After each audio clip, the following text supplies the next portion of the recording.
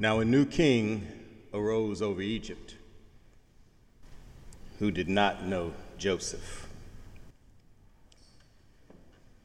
This morning, I want to offer part one of what will be a three-part sermon series over the next 3 weeks. The title of the series is Rewriting History. And each sermon will come from today's first scripture lesson. We're in the book of Exodus. The book of Exodus is one of the most famous literary works of human history. It's the second book of the Pentateuch, the first 5 books of the Hebrew Bible.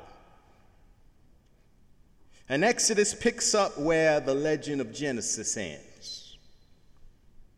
The book's primary protagonist has become the archetype of moral courage and a political paragon of anti-oppression. I'm talking about Moses. And though we'll get to Moses in the upcoming 2 weeks, this morning I want to be clear that we are certain on how we got to this point in history. I want to make sure we're clear about the complicated history that made the character of Moses necessary in the first place. For none of us are born in a historical bubble. For you and I are not just makers of history, we are made by history. And if we want to have any insight into what humanity can do, then I believe that we should give greater scrutiny to what we have already done. The book of Exodus, my friends, begins with the children of Israel in the land of Egypt. The Hebrew people, the descendants of Abraham and Sarah, Isaac and Rebekah, Jacob and Rachel, ended up grafted into the mighty Egyptian empire. Jacob, who we also know as Israel, had a son named Joseph. And Joseph was a curious and interesting young man. Joseph had big dreams that his family could not contain. Joseph wore colorful clothes, a colorful jacket in particular, that his brothers viewed as kind of queer. Joseph had ambitions to do more, to have more, and to be more, so that others ended up viewing him as kind of odd. That which others considered normal didn't make much sense to Joseph. Society's view of success did not comfort him. His classmates couldn't conform him. His brothers could neither control nor contain his aspirations. Thus, his community needed to get rid of him. His brothers sold him off into slavery. And I have to believe, one has to wonder why it is that someone else's uniqueness can become a cause of great offense to others. One has to wonder, did Joseph's uniqueness remind his brothers too much of something that they were not? Or did Joseph remind his brothers too much of something that they were? Maybe it was both. Maybe Joseph reminded his brothers of something they were, yet lacked the courage and confidence to be open and honest about. Maybe this was a source of great pain for Joseph's brothers. Maybe this pain was the source of their hatred toward Joseph. For hate, my friends, is little more than an easy alternative for those of us who would rather ignore root causes. This is why, according to James Baldwin, so many of us cling to hate so stubbornly. Because once hate is gone, you and I will be forced to deal with our pain. But I digress from the story. When Joseph arrives in Egypt, the story takes a dramatic turn. While in prison, someone takes note of Joseph's special gifts. One of the king's servants discovers that this idealistic young man with an outsized imagination, can also interpret dreams. Oh, the timing could not have been better, for it was at this very moment that nightmares were plaguing Pharaoh. Does anybody know this biblical story? Do I have any fellow Baptists in here? Each night, the Pharaoh had the same dream. There were 7 fat cows, yet 7 frail and skinny cows came along and consumed the fat cows. There were 7 healthy ears of corn, followed by 7 weak and thin ears of corn. And when the king of Egypt summoned Joseph, Joseph provided this interpretation to the king. He said, "For 7 years there will be bounty in the land. For the next 7 years there will be famine. So store up grain, store up crops, and water now during this time of plenty, so that the nation might endure the lean years." Joseph's gifts that propelled him from the dungeon pit all the way to the palace. He went from enslavement in Egypt to having authority in Egypt. His eccentricities catapulted him from condemned to commended, from misunderstood and maligned to beloved and celebrated. In fact, when Joseph's father and brothers showed up in Egypt searching for food during the famine, Pharaoh rewarded Joseph's people with open arms and embraced them into the kingdom.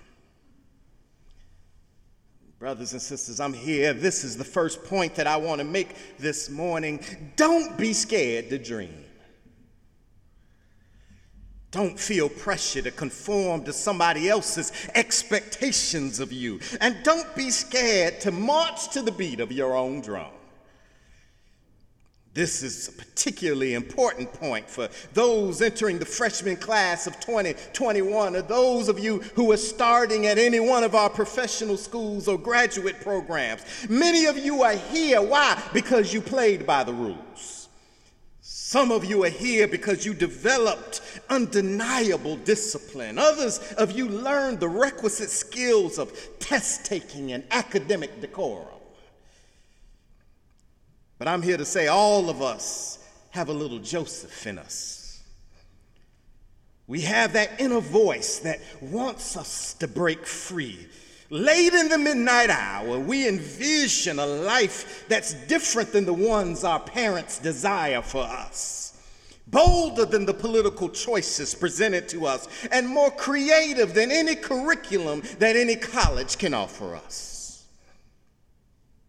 You know, I know that you know, I know that you know that you know that God has put something deep down on the inside of you. You know that God has made you different and unique in ways that others may never understand. And thus, you know that if you just go along with the crowd, you might just extinguish the potential unique gift that God has deposited right inside of your heart. Don't let anyone dampen your dream. Oh, my friends, you don't believe me? Ask Lucretia Mott. In the early 19th century, few expected little more from white women in America other than managing domestic affairs. Mott was a teacher who at the outset of her career became enraged that men were being paid more than women despite the same education and the same training. Add to this, Lucretia Mott felt a call on her life to preach the good news of the gospel. She wanted to preach about Almighty God, a God who for Moffat condemned the aspects of early 19th century that most Christians took for granted. Denying equal rights to women, the enslavement of Africans, and the barbarity directed toward Native Americans. Most people wrote Lucretia Mott off as troubled and misguided. Many, including most women, considered her unhinged and emotionally imbalanced. And in 1840, male abolitionists even barred her from the World Anti-Slavery Convention in London, lest she make the women's right issue to dilute the cause of abolitionism.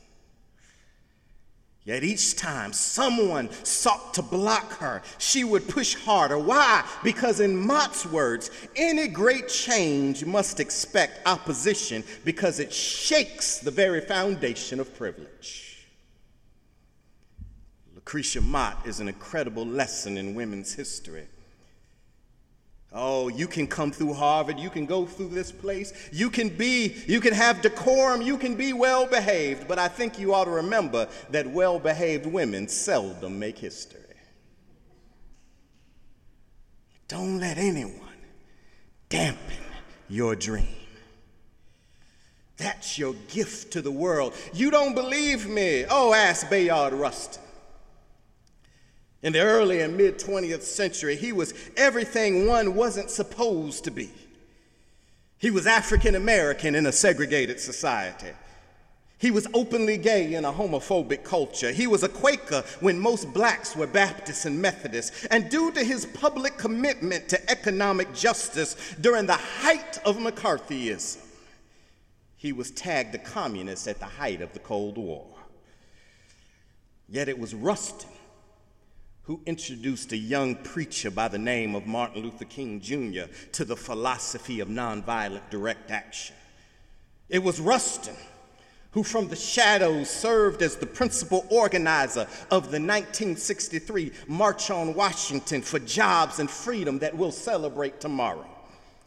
And it was Rustin who worked to identify the intersections of racial, gender, economic, and sexual justice when most activists were just focused on one. Yet Rustin had the gift of insight and foresight.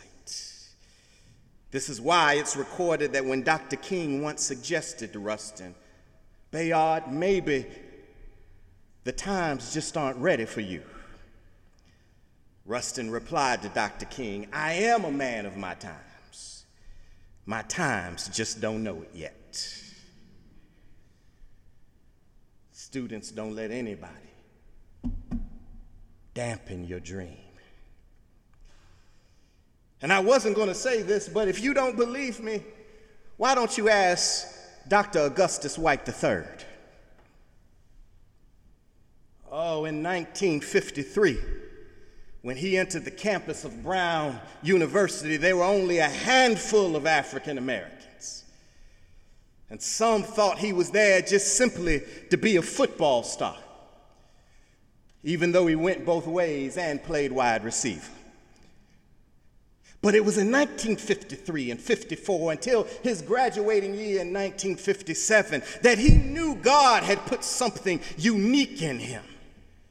And it was that uniqueness that nobody was going to force him south to go to a historically black college or university. Nobody was going to tell him that he had to go to Meharry School of Medicine. And it was that uniqueness that catapulted him to the West Coast, and he became the first African American to graduate from Stanford School of Medicine. Oh, it's Dr. Augustus White who would tell you that fleecy locks and dark complexion cannot forfeit nature's care. Skin may differ, but affection dwells in black, white, red, brown, and yellow the same. If I were as tall as to reach the pole or grasp the ocean at a span, I must be measured by my soul. Why? Because the mind and heart are the standards of a man and a woman. Oh, that's what Dr. White will tell you. Ain't that right, Dr. White? Y'all give him a God bless you.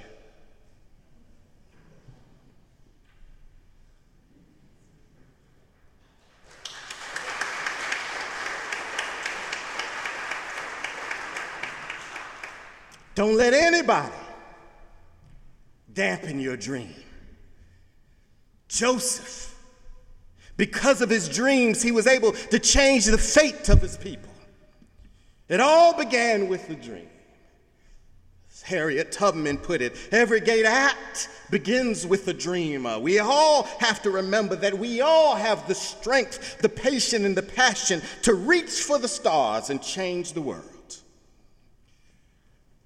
Don't let anybody dampen your dream.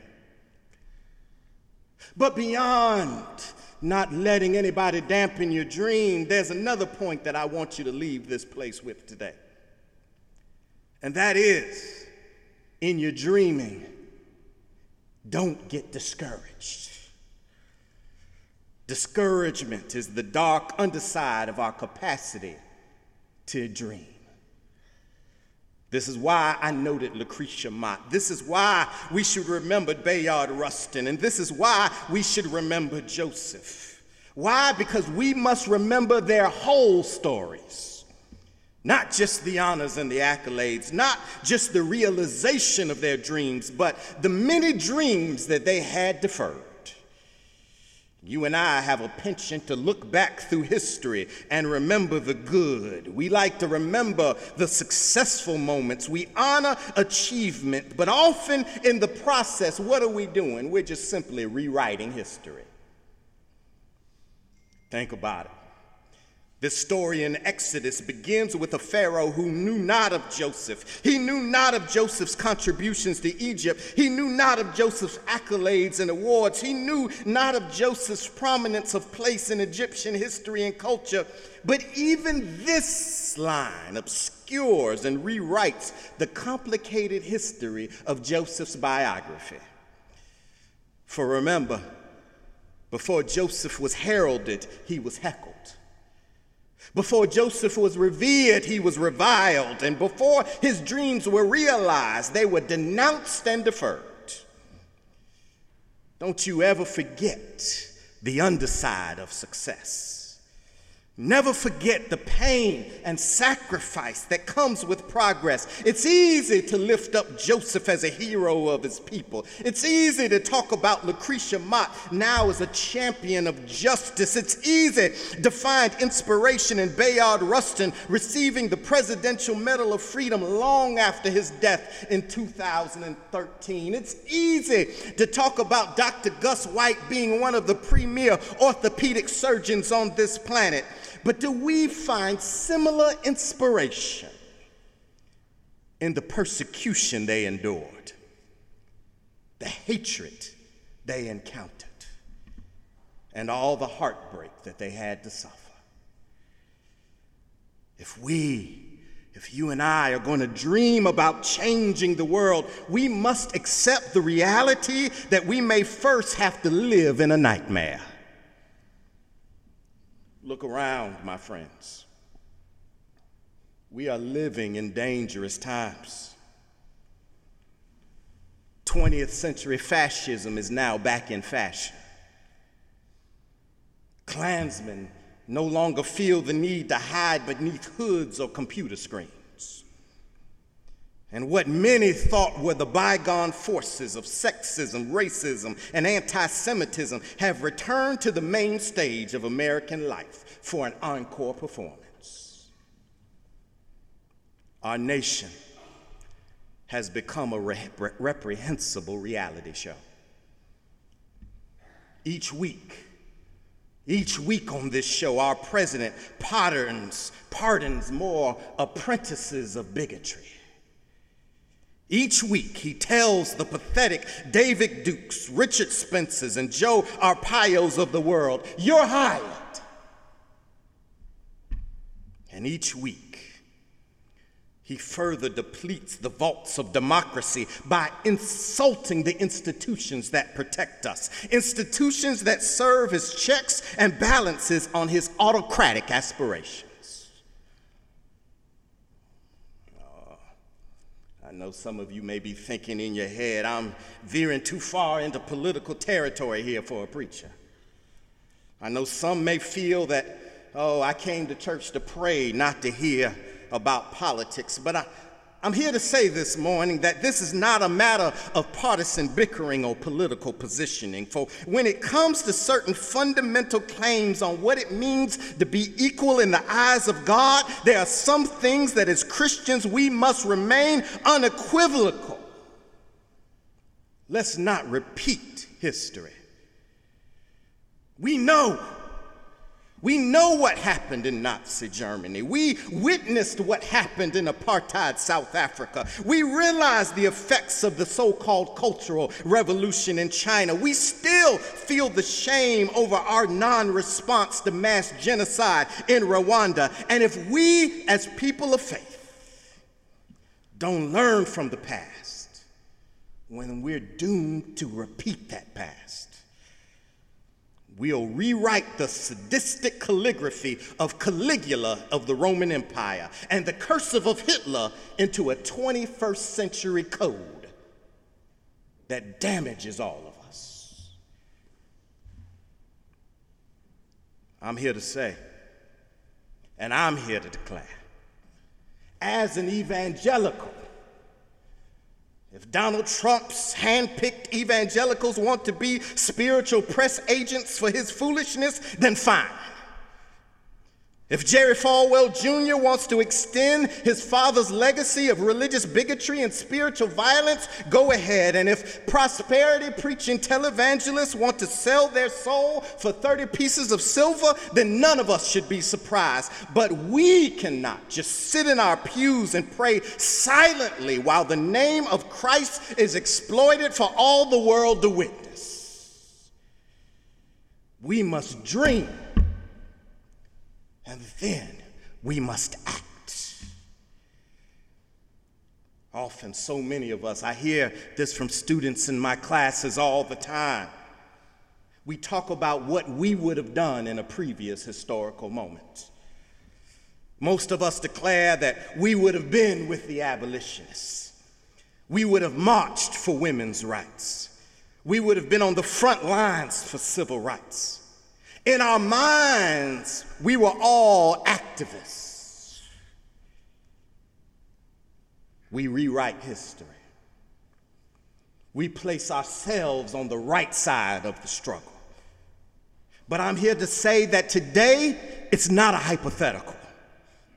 You don't have to ask where you would have been or what you would have done, but rather we can ask ourselves today, where are we and what are we doing? For one day, we will have to give an account to our children. They will ask, what were you doing in 2017? One day, your grandchildren will ask, what did grandma and grandpa say during the reign of 45? But most importantly, one day we will hear from the Lord. Did you live up and live out to the dream that I placed inside of you? Did you maximize the benefits and the privileges that I bequeathed you? Do you seek to deliver me when I was oppressed? Did you seek to welcome me when I was estranged? Fight for me when I was Muslim banned? Speak up for me when I was pushed out of the military? Provide me sanctuary when they tried to rip my family apart? And protect my voice when they called me fake? Did you look out for me? And we should be able to say, we did it for the least of these, Lord, and thus we did it for you. And we won't have to rewrite history. Dream